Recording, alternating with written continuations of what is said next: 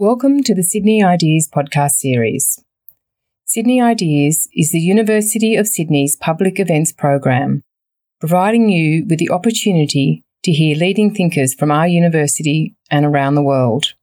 Enjoy the podcast.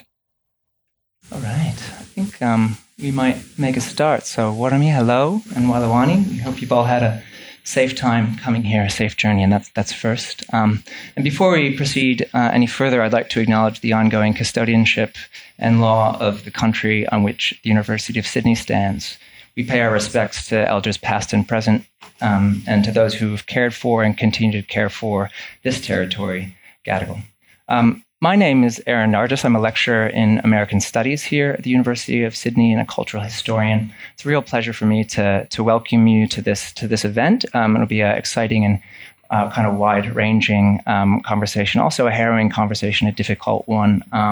So thanks to Sydney Ideas and to the U.S. Studies Center for helping us, to pull this together. And I'd also like to acknowledge the support of Lisa Jackson-Pulver, who's the DVC Deputy Vice Chancellor of Indigenous Strategy and Services, who we've spoken to this about, and she was very supportive of this event. And it's a discussion that really promises to be, I think, rich and complex. And we're going to talk about documentary film, repatriation, and the role of Indigenous languages in repatriation, but also in the kind of ongoing project of decolonizing colonized places.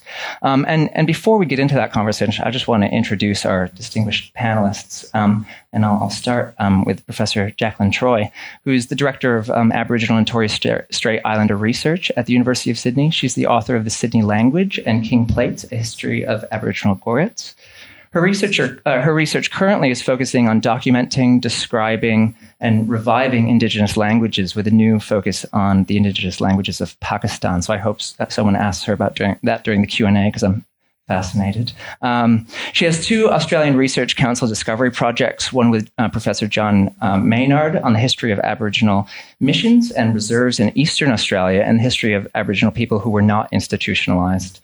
The other discovery project is about the practice of corroboree by Aboriginal people in the assimilation period of the mid-20th century in Australia. She's interested in the use of Indigenous research methodologies and community-engaged research practices. She's an Aboriginal Australian, and her community is the Ngaragu of the Snowy Mountains in the southern eastern part of Australia. Martin Thomas, to my left, is a cultural historian who specializes in Australian, Aboriginal, and transnational history. He has published in areas of environmental history, landscape studies, cross-cultural encounter, expeditions and exploration, the history of anthropology, and on the impact of sound recording and photography. He's a professor of history at the Australian National University and is the author of an award-winning biography, The Many Worlds of R.H. Matthews, in Search of an Australian Anthropologist. Dr. Beatrice Bijon is a scholar of English literature and women's history, and she's a visiting fellow at the Australian National University. She's edited several books on literature and travel and is the co-author of Suffragists, excuse my French, I'm sorry for doing violence to the title, Suffragists and Suffragettes, recently published in her native France. She's a curator also of an upcoming National Library of Australia collection in focus called Deeds Not Words, the Bessie Reichsmith collection. So the impetus for tonight's conversation is a new documentary called Etched in Bone, which was made over the course of a decade in Western Arnhem Land. And it's a shocking and kind of harrowing story, but it's a true document. And it tells the story of a 1948 Australian-American expedition to Arnhem Land, during which an American anthropologist, Frank Seltzer, stole human remains from a sacred site in Yallock and carried them back to the Smithsonian Institution in Washington, D.C. And kind of what Martin Beatrice's documentary does is kind of exhibit a close and creative and philosophical collaboration, I think, with the community in Gunbalanya, and especially the old man at the center of the film, Jacob, who's a kind of magnetic presence, and his spirit is felt throughout the entire documentary. And so better than me talking about it, I think, would be to let the film speak for itself. So we're going to, for those of you who haven't seen it, we did screen it last night, but we're going to play the trailer before we begin our kind of conversation about the making of the film and the issues that it raises. So let's just have a quick look.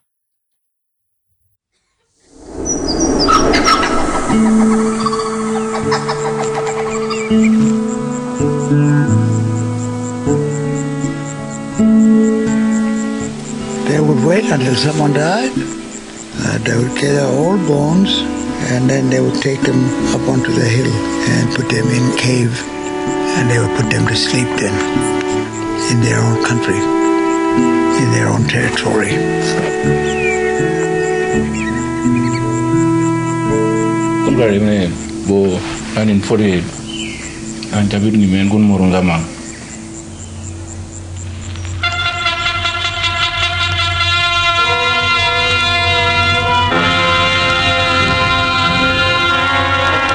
Expedition to Arnhem Land.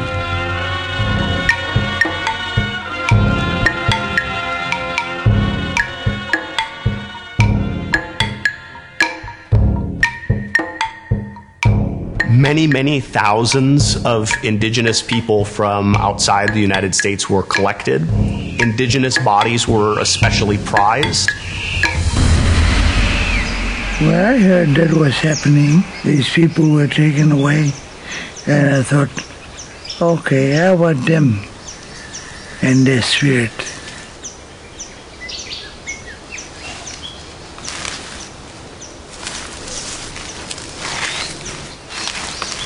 And this is their land.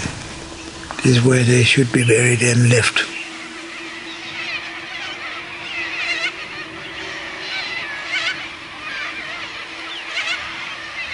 This is true story, real true document. It will go back to my grandson and grandson, and will go on forever.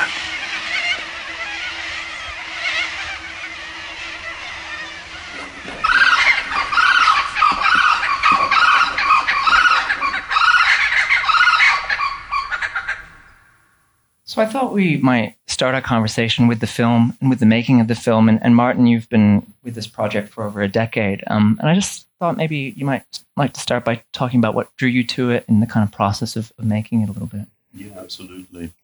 Thank you. Thank you, everyone, for coming. And thank you for convening this panel, Aaron. I'd like to acknowledge the traditional elders, the traditional owners of the land on which we meet. And I'd also like to say we are going to be naming Aboriginal people who have passed away in the course of this conversation.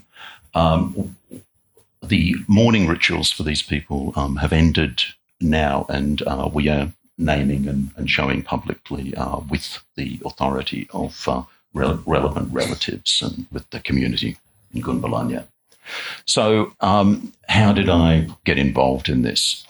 Well, I did what historians do, which is searching in archives. And I was particularly looking at historic media relating to the way white fellas had initially sort of gone and used recording technology to get songs and so forth, probably to black fellas in Arnhem Land.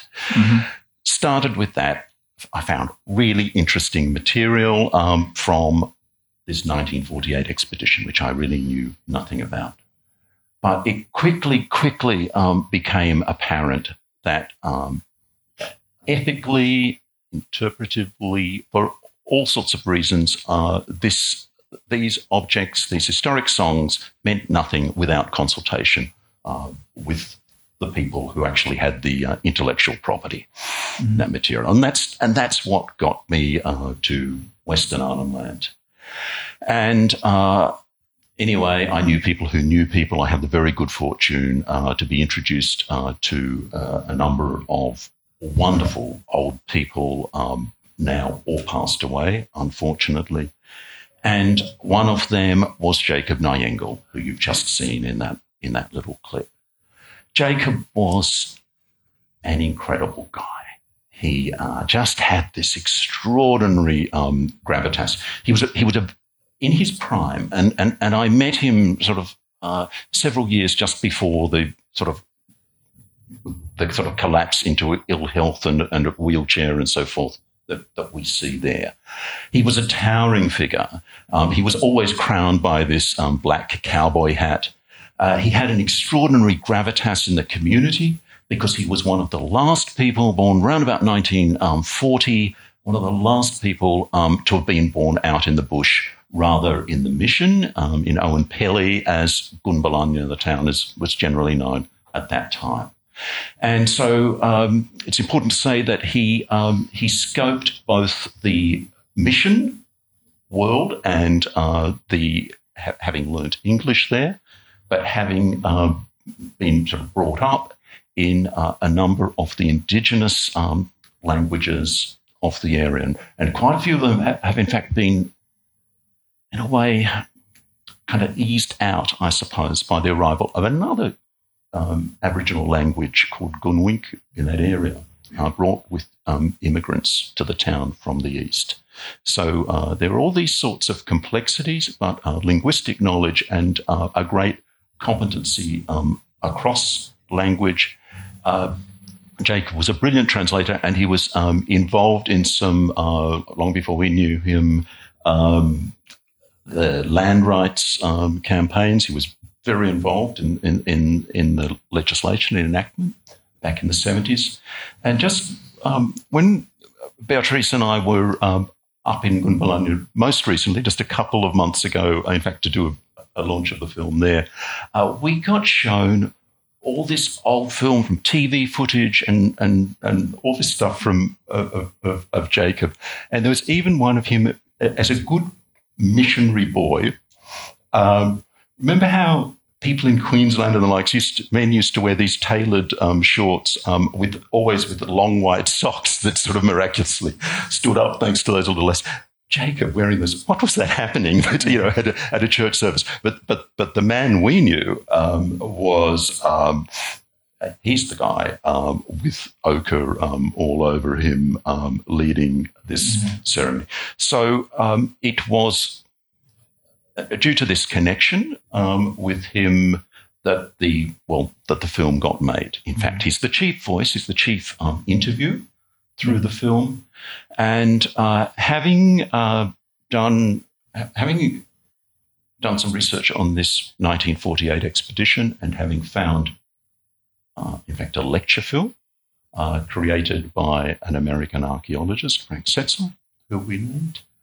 Frank Setzler's lecture film had an astonishing scene in it. We see some parts there of bones being stolen and of collected from a site that is very, very identifiable to everybody in that community. Now, a repatriation claim had already been made for those bones. But here we begin to see, in fact, film and historic media from collections coming back to community and coming back to the places that have a real investment in that material. In fact, this becomes a whole sort of parallel event to the repatriation of physical human remains themselves. So I warned Jacob. I said, look, there's this horrible film of a man collecting bones, and play it. Played it on my laptop. It's how sort of lots of this film got disseminated. And I mean, he was absolutely livid when he saw this. And it was a really interesting event because it opens up a lot of pain. And we ended up having a lot of discussion. Well, if we're actually going to sort of make a movie about this business, do we show this? Do we kind of reproduce that pain? His call was that we did have to reproduce it. I think in a way so that a wider public would be able to experience the pain and shock and somehow emotionally understand the meaning of what had happened there. Mm. And so these events became the sort of stimulus for filmmaking, for documentation, in fact, in our own right. And you think about the documentary in a way as sort of an antidote to things that happened on the expedition. And sort of final thing about that, of being able to document the homecoming of the bones, the ceremony that was performed and so forth, it became very, very obvious that Jacob, being in a sort of greatly diminished state, but his authority, I think, had actually sort of increased, was preparing for his own passing. And I'll sort of say one thing about that, because we're very used to this euphemism, people have passed away, and I think but it also does mean something. It means going somewhere. But I wanted to pick up on a line used by another elder in the film, Joe Gumbala, and we asked, what's the meaning of in fact, bones, human bones? And he said, well, bones, he didn't talk about when one has died or passed away. He talked when we become a dead person. Mm-hmm.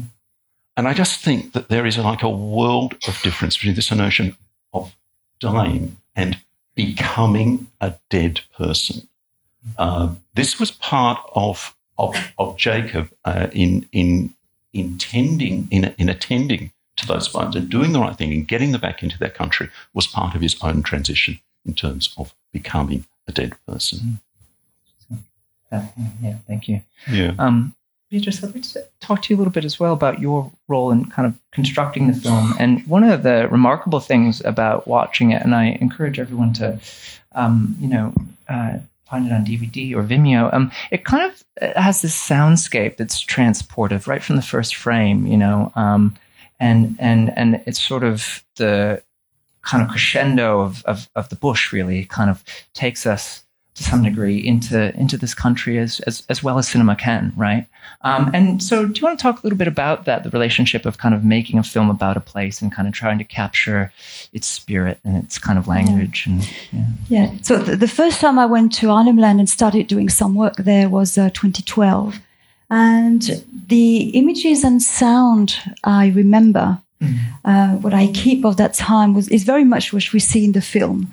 And we wanted to capture the landscape and the soundscape of the place. So, the screeching sound of the corellas that we heard in the trailer, the northern kookaburras, flying foxes, and but also more subtly the crunchy sound of the dry grass. And I think everybody who's been there knows what I'm talking about. And the sound of the bark being torn off the tree trunk that we see also in the film. But also these sounds cannot be separated from the smell, in fact, and from the heat of the place. The smell, the dry smell, in fact, of the dirt road, and the intense heat of the place, sometimes very dry, sometimes wet, depending on the season. So this is country, and this is Jacob Nyengold's country, and it is country that we show in the film. And we also did a lot of work regarding music, and our composer, we didn't want a music that would be a filler or an illustration. So our composer came up with a music that is really a voice. And it's really responsive to the soundscape.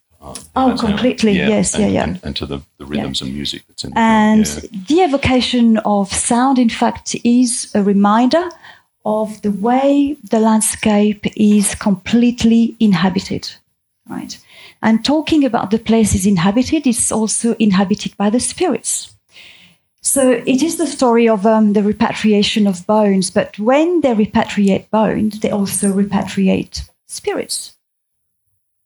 So that it's really interesting in the film and in the story, and what we wanted to show in the film is the way spirits are responsive to smell, for instance. There is a scene when sweat is rubbed on the boxes in which the bones are. So they're responsive to smell. They're also responsive to sound. When the bones are sung back to their country, where they are talked back to the country in their original languages, the original indigenous languages that they would have spoken at the time. There's also even an anecdote at some point. The elders were worried that these bones had been kept in an American museum for more than 60 years would have been disturbed by the American accent. So you have to think about the spirit as being sentient, right? There is, in the film, we wanted to open up to a realm that would be sensory, in fact. And I guess also something else we wanted to capture in the film is the presence of Jacob. And of course, it's there all the time. He's an amazingly charismatic figure in his community, but also I think in the film, he loved being filmed, played with it. And he had that awareness that what he was doing, what he was creating was extremely important for the present, but also for future generations. But there is a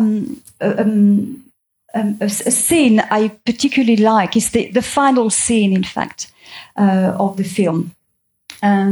So you have to imagine a huge vista taken up from an escarpment.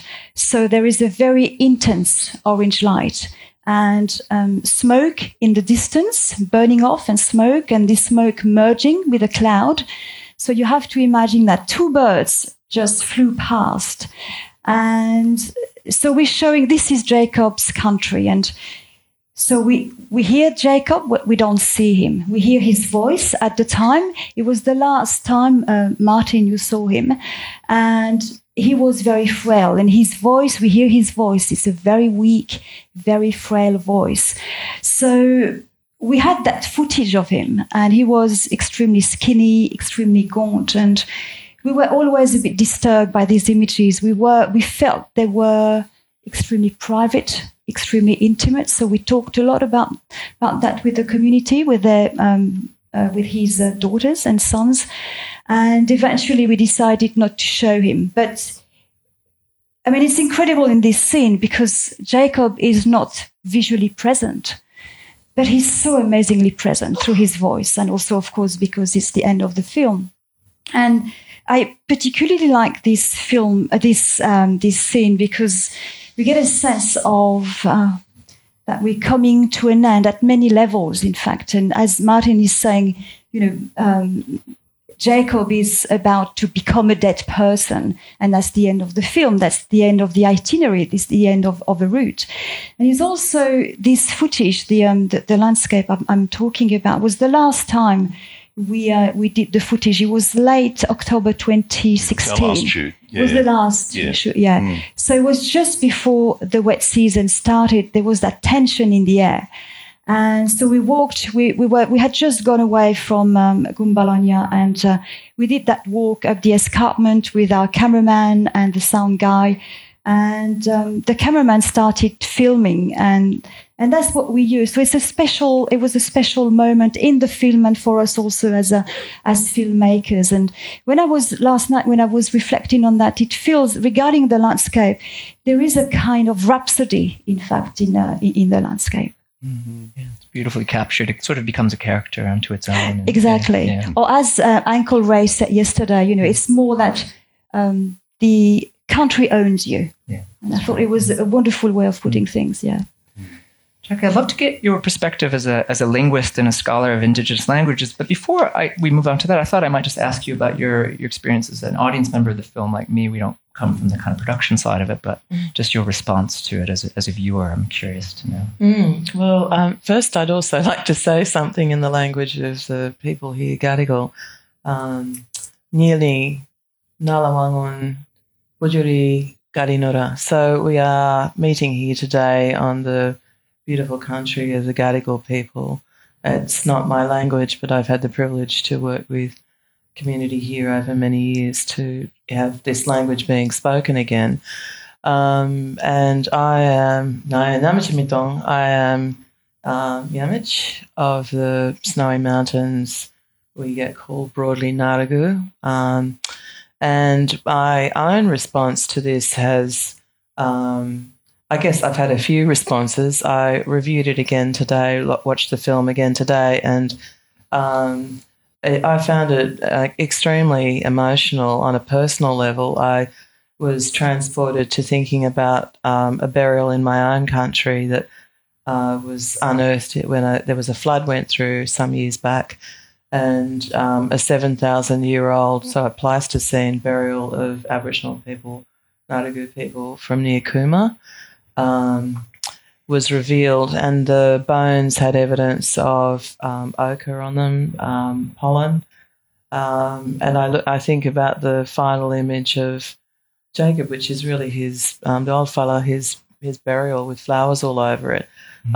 We've always, and indeed, I believe the Mungo burials were understood to be people were interred with there's pollen there's pollen around those people, so they evidently were buried with plant material, flowers. So I guess it's the respect, the gentleness that we as Indigenous people of Australia have always shown towards each other, and indeed towards all of you, everybody here. I acknowledge all Australians as my country people, and I think that's what came through in the film to me, is that, and Jacob makes that very clear a few times, old fella, he says, this is about all of us, all of the non-Aboriginal people who were there as part of your film and involved in the ceremony were as much a part of the return of the spirits of those people, and paying respects to them as were the local community. And these people who were found in my country, it was a young man and a middle-aged woman buried together, and they were reburied by the Bega Land Council, I believe. But their grave goods, there's a necklace and a stone, some stone artefacts and bone artefacts that are in the National Museum of Australia. So they, again, we are continually living with this sort of, I guess, robbing of our important places, the removal of our, our spirit from country. We're not allowed to live on country. My country is the playground of the rich and famous, the snow fields of Australia. I'm fortunate that my mother built built the first ski lodge at Thredbo for good reason. She wasn't going to be turfed off country, and I grew up with that country. It does own you. There's that feeling which comes through very much in that film, and I felt the tension between people being buried up in their bones being placed in the rock shelter, or the decision by old fella to put them in the ground in their country, return them wrapped in melaleuca and paper bark.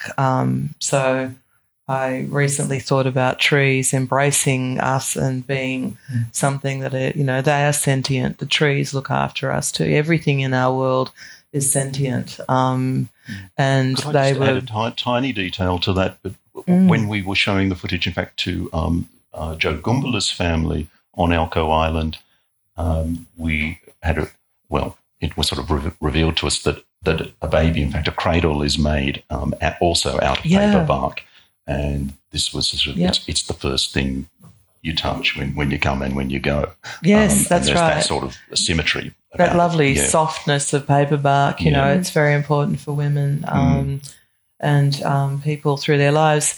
And I think, this very important use of language in the film really, I guess, speaks to the spirit of the country. At one point, old fella says, I'm using 4 languages in this burial because I'm not sure where these people are from, but I'm going to talk to them in these languages, and particularly 2 of them, and one in particular, and I was really intrigued. I thought maybe this is the ceremonial language used for burial. I think Murning.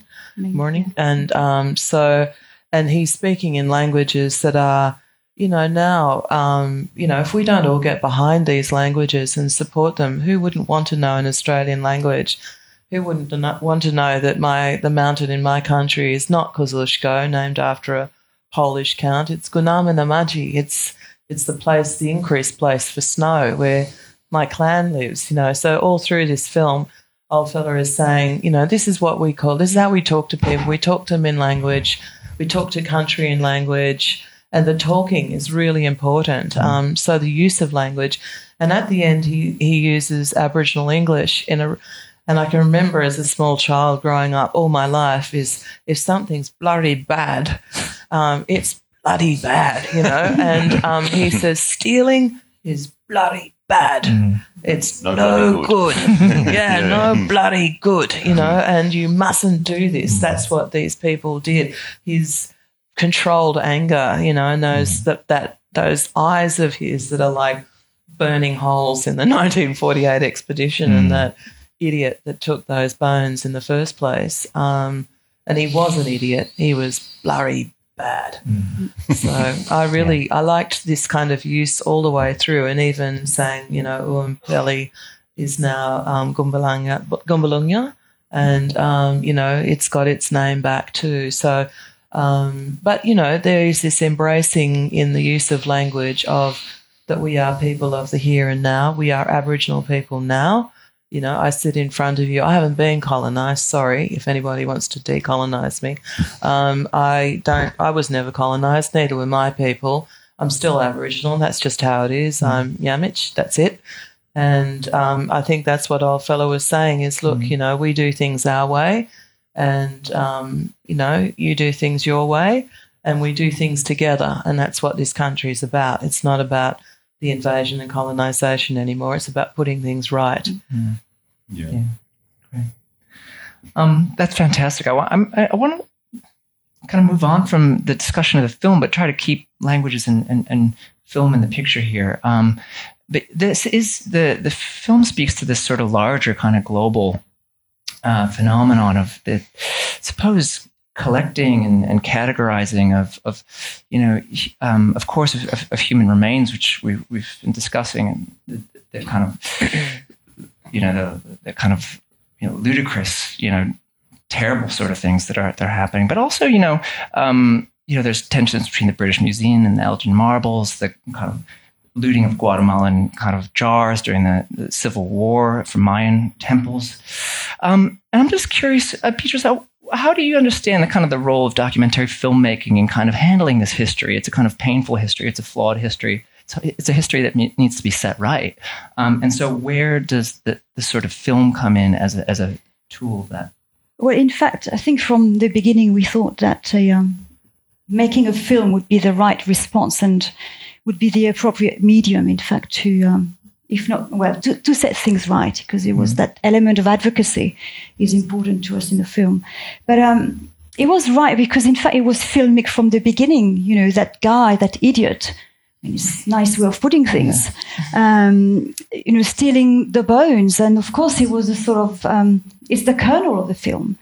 And what we don't see in the film is that, so he went up the rock in Yalak Hill and stole the bones. So, in fact, there were several takes. He had a cameraman with him, and he asked that guy to film him when the native boy was asleep. So it was that paradox. He did it on the sly, but at the same time, he wanted to keep a record of it to further, perform the whole event. So there are several takes. So there is that central event that is extremely performative and extremely filmic. So that's one thing. The other thing is that when we think about museum, we very often think about collection, about artifact. But the 1948 expedition, they collected, miles of film, hours of sound recording, thousands of photos. And all this material was staffed, in fact, by the Smithsonian once Setzler and the others went back to the States. So, and also Setzler, after he went back to the States, made a 90-minute documentary film. And as the curator, he had to go and show the film. So there is that element, in fact, of entertainment and show, entertaining audiences with these shots, in fact, with these, horrific shots, really. So that's why from the beginning we thought that the film was the right medium to respond to that. It's also, I think, this material, this filmic material, and you, Martin, showing the footage of Setzler stealing the bones to Jacob. Films, I think, can also sometimes be more accessible. That documents in English to Indigenous community, and is certainly what happened in Gumbalanya. So it seemed for us the right medium to set things straight, in fact. Mm-hmm. And it's also, it's interesting that, in fact, the filmmaking became incorporated into the whole repatriation process. Right. It is a form of repatriation, yes. And so that when a delegation of Arnhem-Landers went to the Smithsonian to bring the bones home, when the Smithsonian finally agreed, and that was a big struggle in its own right. But Jacob was too sick to be able to do that. I had the great privilege of travelling with our cameraman, Alice Hondo, to go there. And so we filmed everything. And that's the whole Washington part of the shoot. And Jacob watched every frame of that footage when we got home. So he knew exactly what had been performed and what had been said to the spirits over there. And so I think, there is that sort of original multimedia aspect of the expedition as a museum practice, and the fact that, as you said, Indigenous people, non-literate people, as many people up there, can really work with this medium and use it to their own ends. Yeah. Yeah, and what about the role of kind of the museum? Indeed, that's what needs kind of de-imperializing or decolonizing, right? Is the museum to some degree, and the Smithsonian was incredibly reticent to return, the ancestral remains and banned cameras and things like that. So there's a challenge here, right? And and your film is taking on that challenge to some degree. So. Yeah, I think that is true, and I think museums across the world are under pressure to de-imperialize, or at least to show that they are de-imperializing. And, so many, our illustrious cultural institutions in this country, big institutions like the British Museum, they are getting people from the Pacific and Africa. I mean, they really are. And of course, potentially you can enrich these collections enormously by bringing that contemporary knowledge into conjunction with it. But I think, it's worth noting that, when we get to the Elgin marbles or something, there will be some point in the journey towards de-imperialization beyond which they will not go. And certainly international repatriation of human remains was a big sticking point at the Smithsonian. There were physical anthropologists who really valued these collections. And still do. And still do. Right. Yep. And they've been forced by federal law, since the early 90s, to return material to federally recognised US tribes. But this is a whole transnational collection. That's the whole idea of the collection, that it would be comparative and you'd have examples from everywhere. Sure. So there are lots of, white people and African American people. There are all sorts. Everybody's in this collection. Yeah. We're all represented. Yeah. But then with this legislation, the Indigenous American remains had to go home. They've been doing that. They figured they could hold on to the overseas stuff. Sure. Yeah. At least. And they did. Yeah. That law in the 90s only resulted from a series of grave robbings in the 70s and the field museums pressure. So, I mean, there's a continuous kind of problem here. Yeah, it's a late response. It's a continuous problem. But getting back to your point too about the, what role film can play in all of this. Well, I think you can look at our different sort of generations of filmmaking that are actually sort of represented in our film, and every film has a point of view or points of view embedded in it.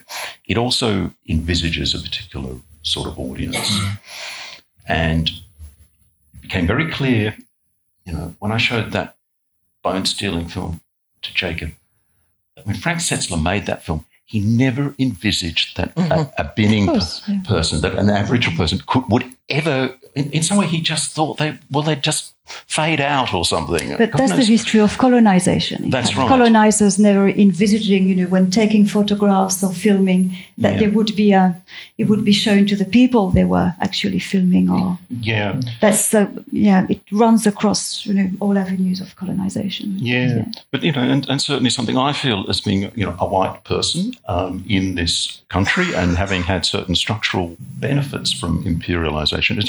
It's all very well to say museums should de-imperialise. Of course they should. But we've got to learn how to de-imperialise ourselves and bring that into our own lives, creative practice, or whatever it is that we do.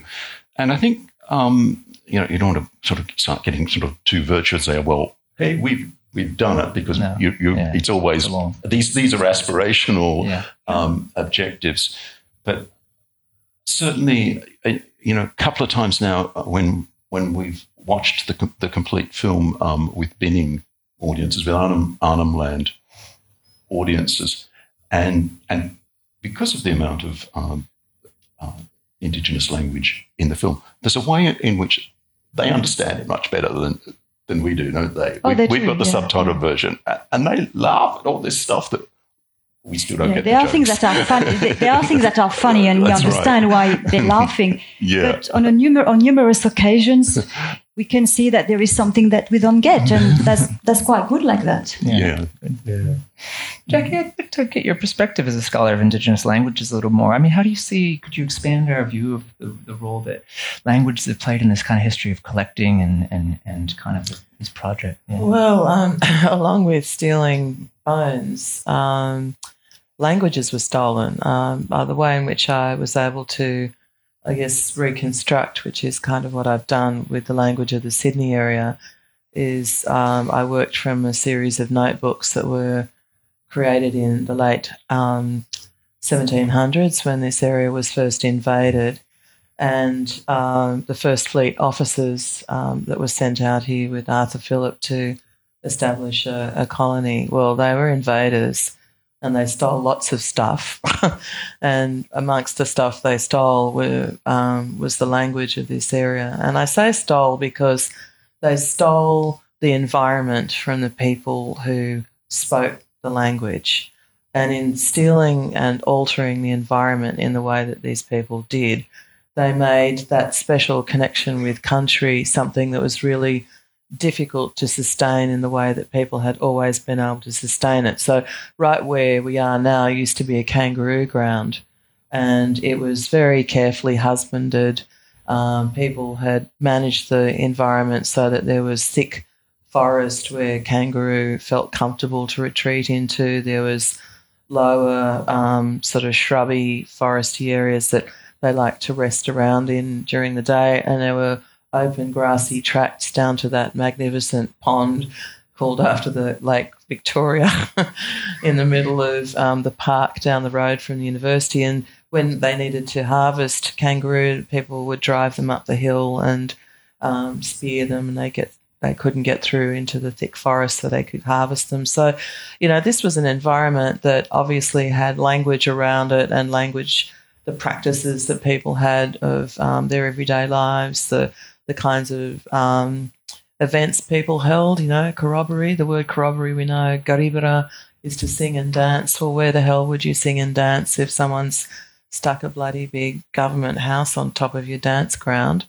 The places where the Tooth of Alshan ceremony, where boys were made into men, built a bloody big botanical gardens on top of that full of non-Indigenous trees, cut down the local trees. So, trees that had been used for probably centuries to make the things you wrap children in when they're born and the things you wrap people in when they die were cut down. So by altering this world around here, the language was, I see it as stolen, and people began to move into speaking a contact language, New South Wales Pidgin I called it. I did my doctoral research on that early language contact and the development of this new Pidgin language, which has become the base for a lot of these Creoles spoken around Australia that are new languages. So, but in this little set of notebooks is a remarkable record of the language of this area that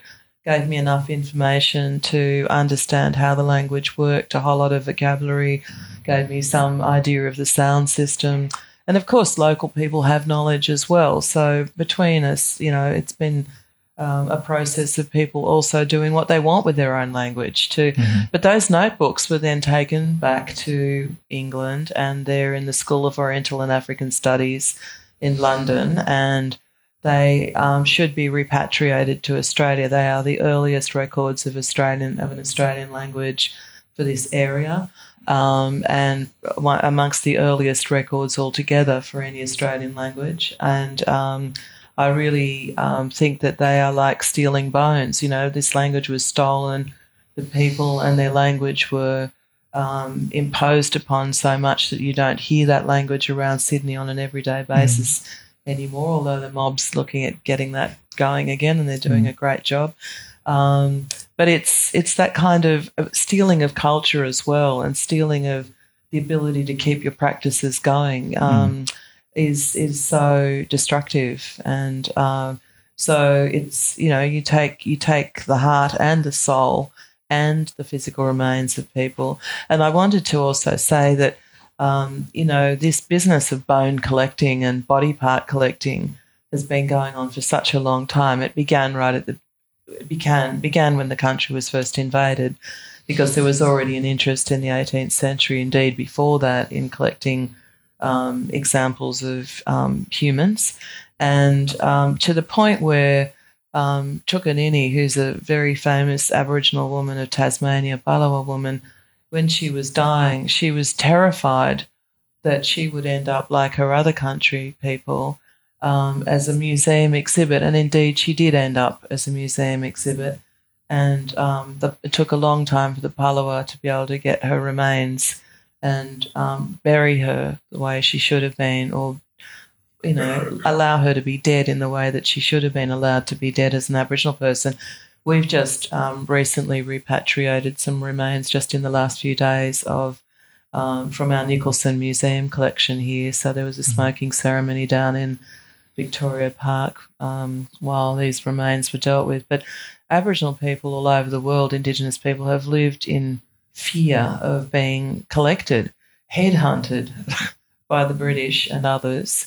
And I was mortified when I watched this film to see that as part of the military assault on Indigenous people in North America, people were collected there. So after terrible battles where people fought against the American military, they were then collected afterwards and put into museums. So, and in Bathurst, Western New South Wales in the 1830s, there was a hunt club that used to have Aboriginal heads, images of Aboriginal people on their buttons of their hunting jackets.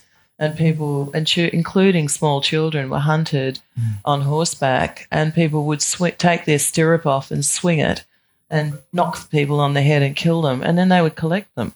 And one group of people were hunted into a swamp and shot, and then their heads removed and boiled down and sent in crates to Sydney as souvenirs to go back to England and to Europe as souvenirs. So, it's behind this story is, that's relatively benign what was going on there. But look at old fella's reaction. But imagine living in a world where you could look forward to being, hunted and boiled down and turned into a museum collection, It's just a shocking thing. It's ghastly beyond words, isn't it? Yeah.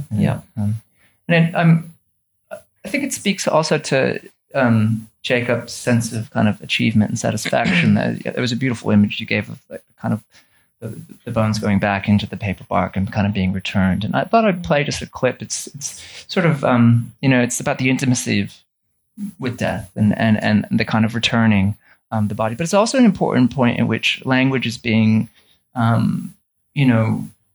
Jacob is adamant that people speak. The cameras are recording and talk, and he's speaking in multiple languages. And so I thought we might just play a little bit of that. Probably using language that was specifically for ceremony, because on a daily basis, to be Aboriginal, including in this area, of course, most people would operate in at least 9 languages. So that's not languages from other areas. Everybody had, there's men's business language, women's business language. So these are languages for ceremony and et cetera, to do with just men and women. There would be the language of everyday communication. There's separate language for children, an actual language, not just oogly stuff that people go on with for children.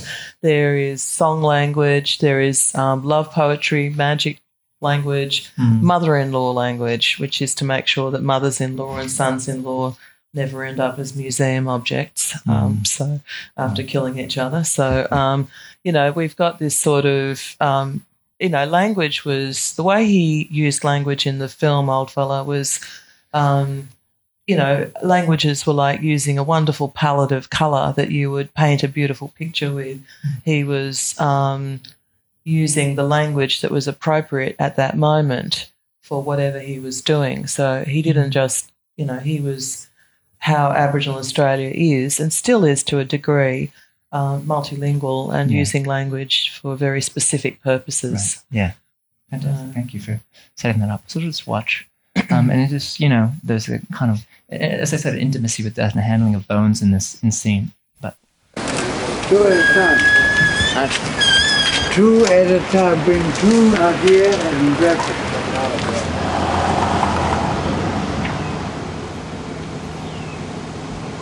Go on, weapon.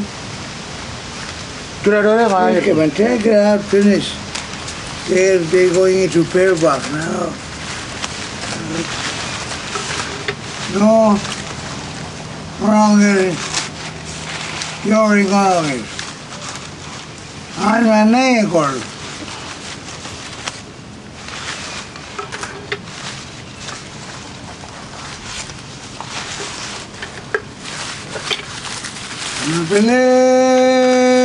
Joe American. Triple and Joe American.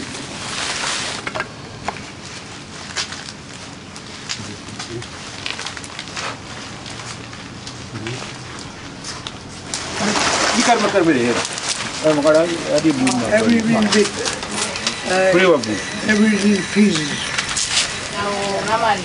Well, we do men first and women.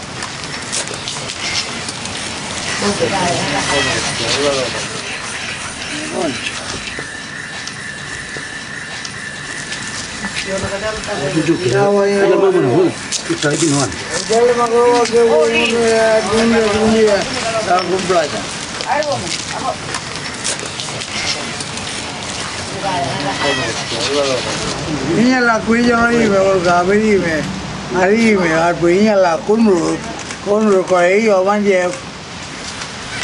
You're rubbing the ochre on them. It means it's dressing. Stretching the dressing.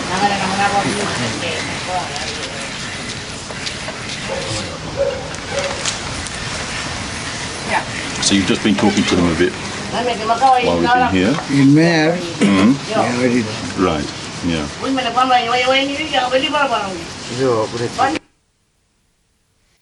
So that gives you a sense, right, of the kind of his multilingual gifts, right, are part of why he's the authority here introducing himself and thinking through what is the most appropriate language.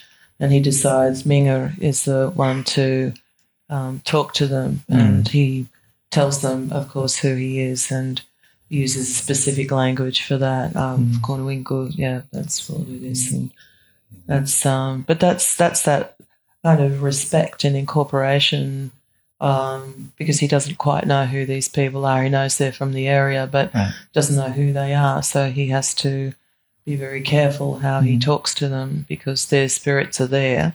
And then he says at the end how some old fella is sitting next to him, and he felt the presence of maybe there's another spirit who wasn't brought back, or it was one of those spirits. So it's a very real experience, and you have to be very careful how you talk to these people, because something can go very, very wrong if you don't do the right thing. So he was putting everybody at risk in a sense and trying to mitigate against the risk. Yeah, exactly. Yeah. There was a great sense of that. And of course, another way in which he orientated people is to name the chief landmarks. And in fact, they end up being buried on a sort of axis between Inyaluk, which is the hill that they were taken from, and another sacred hill called Argaluk. So they're between the two.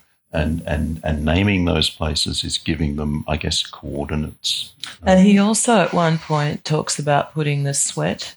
Yeah. And that's really important so that the people smell right. So that if he's introducing people, those bones, into a place where they may not be safe, but he's got the authority for that area, so he can put his sweat onto this. So, very elaborate ways of making sure that people are safe, caring for people. Yeah.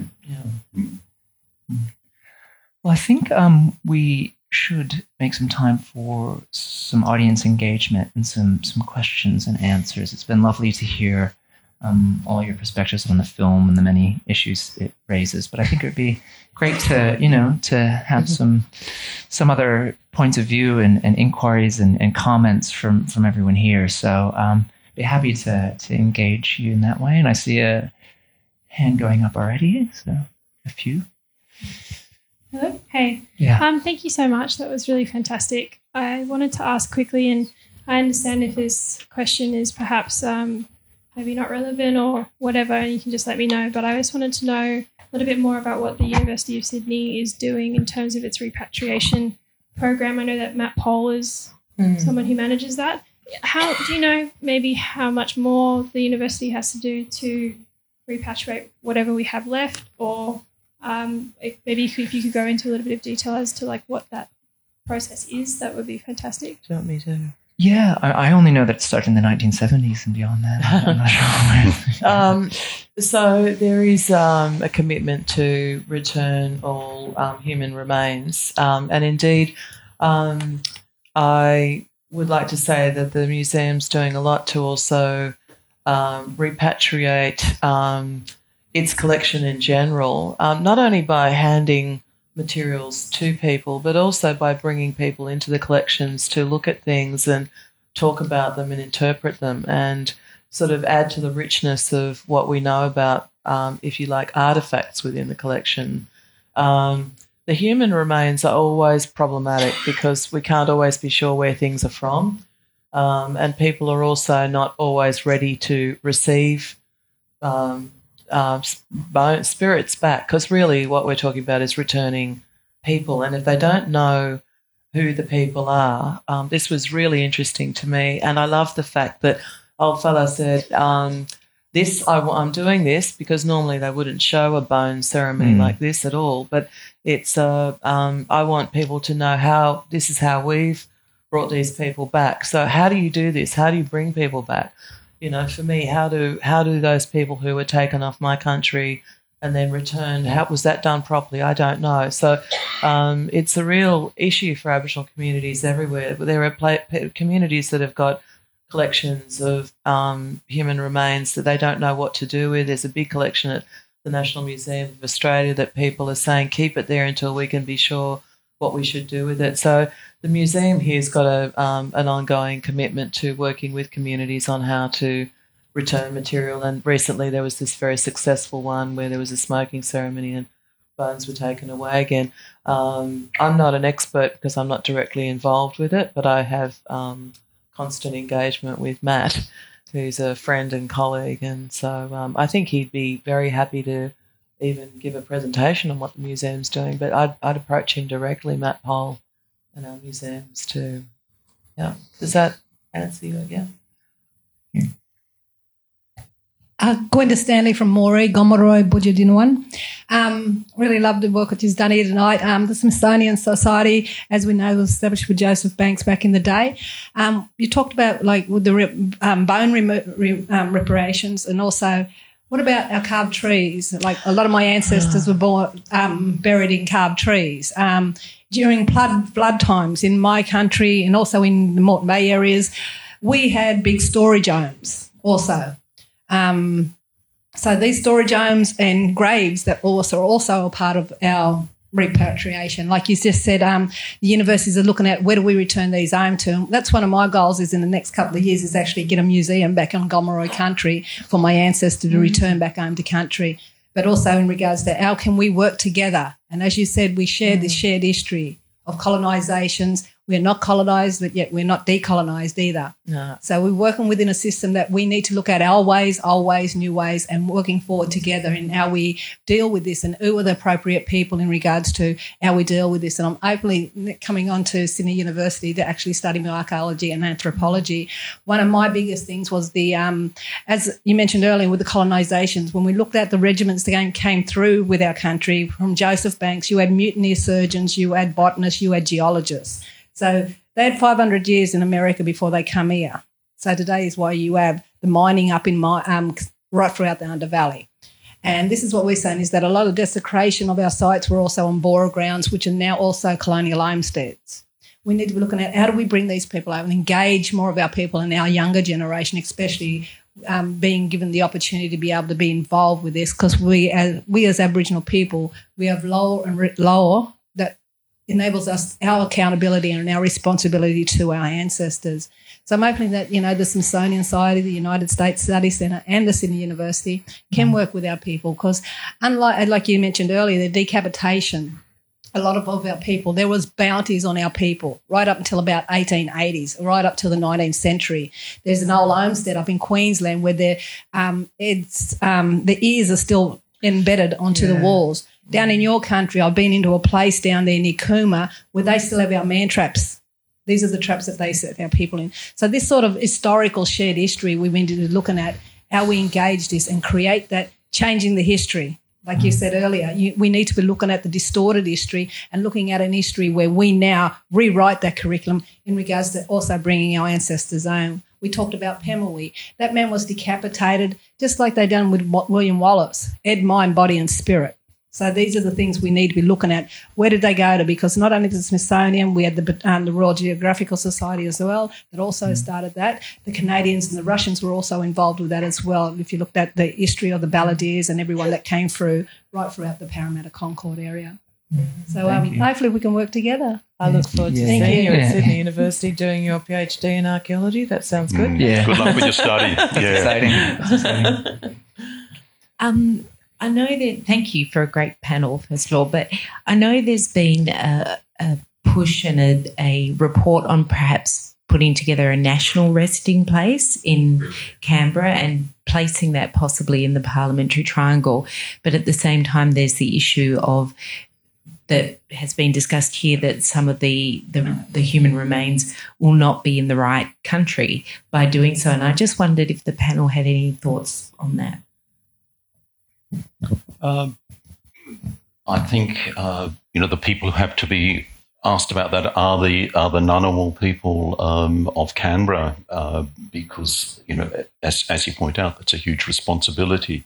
But you can also see there is a great need for such an institution, because not all the bone collectors were like Frank Setzler, who actually wrote the location on the bones, which was a further desecration, but also in a way a gift in that it allowed them all to, because they came from various different places, and to be precisely returned to the right And it's people. not only bones, there's a lot of soft tissue as well, Exactly. which is really problematic. So because you take it out of whatever medium it's in, it degrades almost instantly. I was involved with a discussion around a blood sample collection that was collected, I think, in the 1950s and 60s.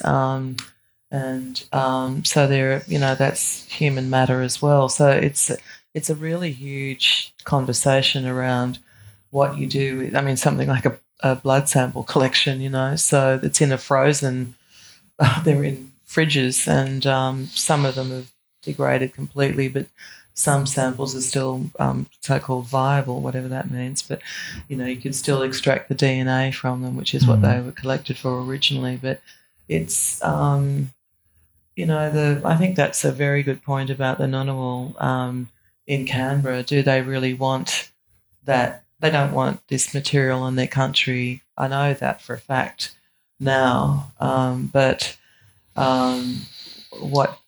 what do you do with there are going to be things that no one will ever know, even where it's from. It's just there's no knowing. So yeah. Yeah, and in the resting place, that raises the question of doing the right thing, the right rituals. In fact, to bury tissues or bones or whatever. So Warrami, Woodri Nuguri. Look out.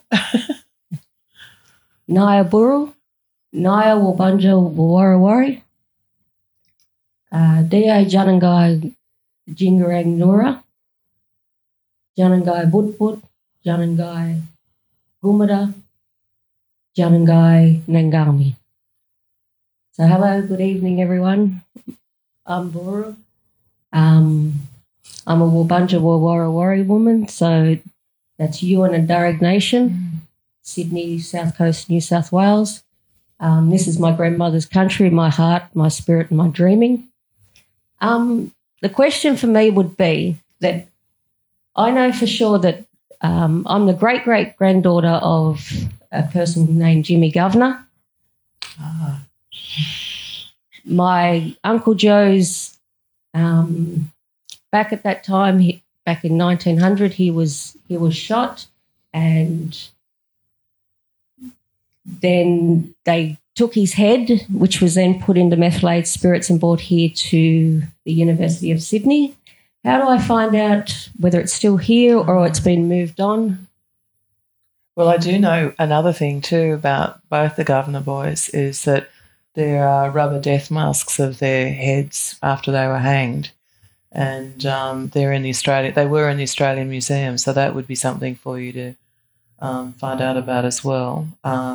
So there are those kinds of things as well. There are casts of people, and quite often casts of people after they were executed.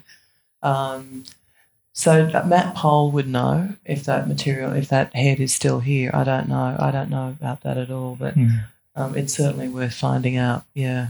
Okay, so you were able to connect me to him? Yeah, certainly. We'll catch up afterwards. Yeah, beautiful. Thanks. Thanks. So a question here and then thank you so much. That was a really great talk. I just recently read Dark Amy by Bruce Pascoe, and in that he kind of raised the question, you were discussing the decolonisation of museums, and in that I think as well he discusses the decolonisation of archaeological thought and archaeological knowledge, and how we've kind of marked civilizations through that kind of process. So I guess maybe that's even a step further. You've got kind of the material gains of decolonising a museum. But then what were your thoughts maybe on the next steps for decolonising an institution or a school of thought? It's quite a interesting thing. Thank you. I mean, something maybe very simple or simplistic, but teaching English literature, and last semester at ANU I taught Ujuru's poem, and I'm always absolutely struck and, if not appalled, by how little students know. Young people know about Indigenous history, about the history of the country. And let alone language. Let alone language. But all the more so as they're really keen to know and they're really interested in it. So I think the first thing is education. How come there's so little teaching of Indigenous history in this country? I'm really appalled by that. Students know very little. It's just by chance that they happen to have a teacher who was interested in it, and she or he would tell them about it. But there's no agreement, it seems, about the significance, the absolute, essential, the basics of Australian history. So what is Australian history if it starts in 1788? And how come the frontier wars is not taught? How come?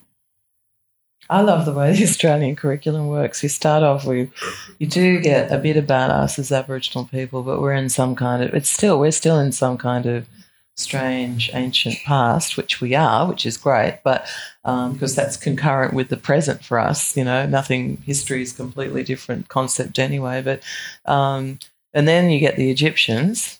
That's great. Okay, that's nice. Maybe they. And then you come back to so-called Australian history, which is from, as you say, 1788 on, and nothing about any of the important stuff like the freedom rides and the really interesting history of Australia, which is actually the Aboriginal political history as well. What about the Cumragunja walk-off? Anybody heard of that? I'm sure all the blackfellas here do, but it's a really, why wouldn't you want to know about that? That was fantastic, people talking it up to the establishment. I mean, that's what Australia's supposed to be all about. We learn about Eureka. Well, we were doing that before the miners' strike. It's a really, our history is much more interesting. So, yeah, I agree with you totally. And our literature is fantastic, and it goes back 65,000 years of really outstanding performances, culminating in people like Baker Boy. Like, really, why wouldn't you be studying this? So yeah, absolutely, yeah, decolonise that. It's a big job there. Yeah, that's right. Instead, we'll all do World War One. Yeah, that's right. Oh God, well even it. the blackfella history of World War One's way more interesting. Yeah, like it's important and needs to be known. Yeah. It's about the education, the issue of education. How would you educate more people about that? It's a double question, actually. So what tools would you use? And do you think that filmmaking and to a larger audience would be a possibility? And the second question is about the filmmaking, the film that you've done. I haven't watched it, unfortunately, but decolonizing research, because I've read some articles from Pacific researchers who say that in order to decolonize research, it's one tool would be to rely on pre-colonial way of thinking and concepts. So, can you decolonize the way of doing films, of filmmaking? How would you do it if you want to stop imposing the Western way, but try to go from the point of view? Can you do that or not? Or? I guess this film is absolutely an exercise in that, as Martin said right at the start. At the very beginning, you said this is a film that the old fella basically crafted as you went along. So, and one of the things that is a key thing in Aboriginal learning is kinesthetic learning. People learn by observation, not by just being told. So this film gives you a chance to observe and come to your own conclusions. Yeah, and also the element of time. I mean, I started working on it in 2012. You started way before that.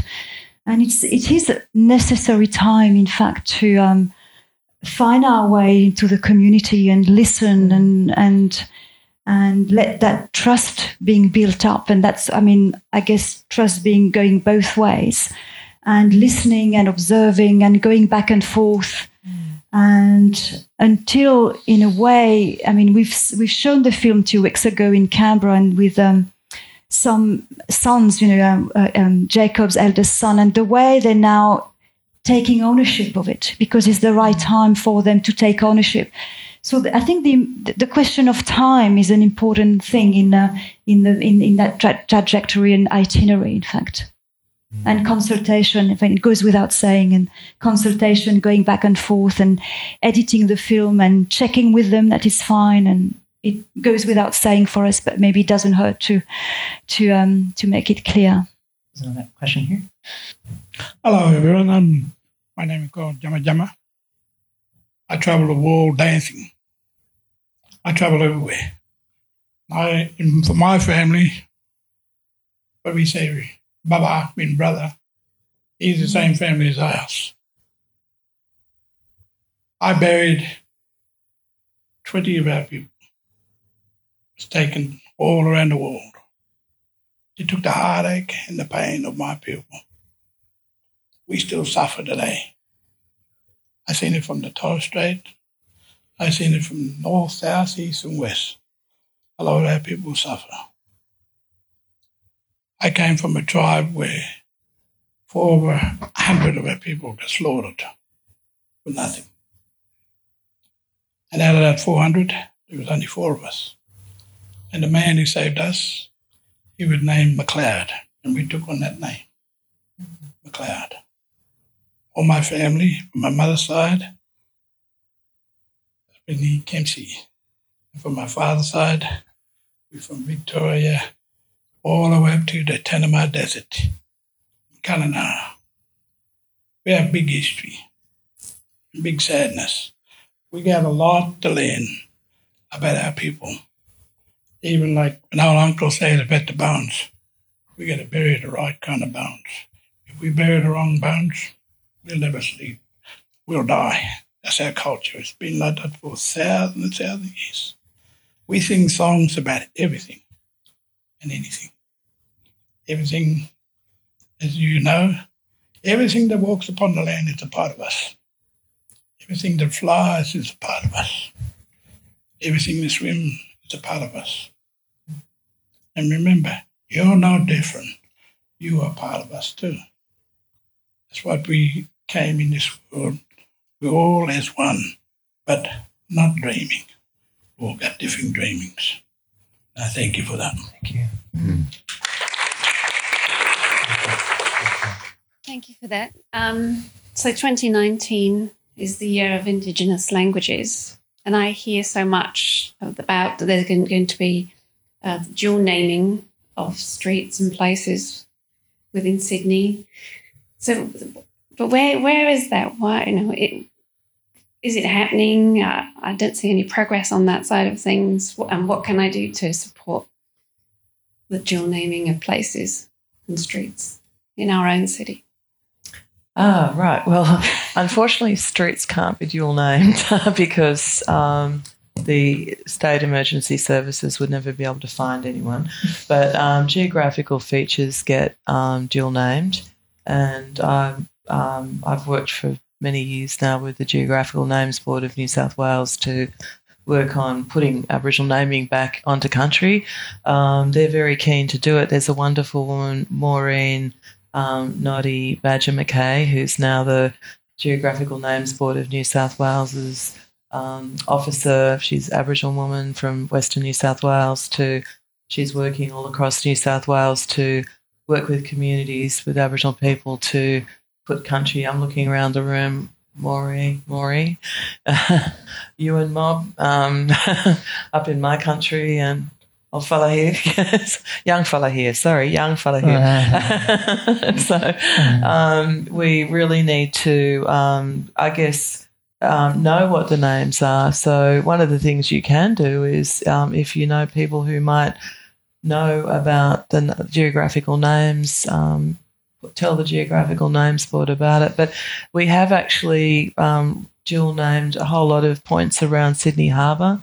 So it would be you can find out from the Geographical Names Board what those places are called and call them by their Aboriginal names. So Dawes Point, where William Dawes sat down with a young woman, Bachikarang, he was the First Fleet officer, and wrote down this language of Sydney Mob, your language. That place is Dara. It's not whatever it's called, Dawes Point Battery. It's Dara, and I'm sure he would prefer it was called Dara. So, so learn the names that are there now. That's one thing you can do. So. We have time for one or two more quick questions. Thank you very much. That was great. Look, I've just come back from England. Help. And I read about 2 stories of people, 2 Aboriginal people, and I'm sure there are many more, who died over there many years ago. And, of course, their remains can't come back here. And I just, somehow it really got me. I guess that's the reason I'm here now. One of them was the person who went over with Benelong, Yemwari, who I think he died in 1793. And the other one was on the first Aboriginal cricket tour in 1868. I think a guy called Charlie Rose, from memory. And I just sort of wonder what, has anything been done? I mean, I know there's a graveyard for Yamuwari, but his body's not there and never been found. And I think it's under a new church that's been built. But it just sort of struck me that their spirits are still over there and they should be here. And I'm just sort of asking your thoughts about that. There was some ceremony conducted some years ago, and there was a thought that his head was somewhere. The British obsession with headhunting. What is this? It must be your Celtic ancestry. I believe they were. The streets of London apparently were lined with rows of heads because the Celts were headhunters. That's why the Romans loved them in their armies, because they scared the hell out of people. I'm scared of headhunters. But anyway, so his head apparently was somewhere. There was some thought, but it was never authenticated, Yimrawani. But there was a ceremony conducted when they found his gravestone. So I think that's pretty much all that, I mean, there's not much else we can do. But the head of other famous people like Yagan from Western Australia, Pemulwuy, these have been repatriated and dealt with. I just had a question. This is a wonderful occasion. I'm blessed that I'm here, really. I'm living in this country for nearly 30 years and completely arrogant, ignorant to the history of this place regarding Aboriginal people, but very keen to learn. I went to Canada last year and learned horrible things that happened to Aboriginal people in that country. What's the life of your film? Is it possible? You know, what I'm thinking now, even didn't see the film, my only thought for the whole presentation is every child in this country, every student in this country needs to see things like this. That's the only way how we move forward and learn from the past and learn what is the best for the future. Is there any chance that you actually work with educational department and offer film to be distributed through the schools? Well, we'd love that truly, wouldn't we? So, I mean, yeah, you can buy DVDs and it is distributed in Australia. It's going to be shown on NITV starting in a few months' time, and it's going to be shown on ABC during NAIDOC week, just for a month. Will be available on iView, but it's very limited. ABC iView only, yeah. Yeah, ABC didn't want to buy it, and for a variety of reasons, and only bad reasons. And I mean, we're showing it at festivals, and it's got an amazing reception, but I guess the education market would be an obvious thing. And I think that some universities are buying it, and we'll see. So we'll see, yeah. Yeah. Help welcome. Yeah. Thank you all. I mean, that's a very lovely kind of engagement, and thank you for your questions and your time. But I just want to try to bring things together here for just one moment at the end, if I can. I mean, it's a film and a conversation that raises so many complex and painful issues, but also I think kind of hope and a way to look forward to the future. And so, film, language. Do you want to leave us with any thoughts about its power to kind of do good, and leave us with any kind of things to take with us, I suppose, when we leave? I think what always struck me, and what is still striking me, is the way Indigenous cultures are amazingly integrative. They're amazingly fluid. And we see that in the film, the way the old man created that ceremony to bury the body. There was not such a thing as a ceremony for repatriation. So we see him creating that ceremony and hesitating, but getting to the end of it. So I think that's, the way innovation is inherent in Indigenous cultures, and the way Indigenous cultures are assimilating and integrating elements of a white culture in a way that is not true of white culture. Thank you. Thank you. And for me, well, I think, the film is a great experience and externalization of a process of teaching. And what's the ultimate message about that? Well, certainly the one that I've drawn from it is to do with respect, and it's to do with respect for others. And I think, what I learned from that old man was that death does not alter our obligation of respect to other people. Death has no bearing on that at all.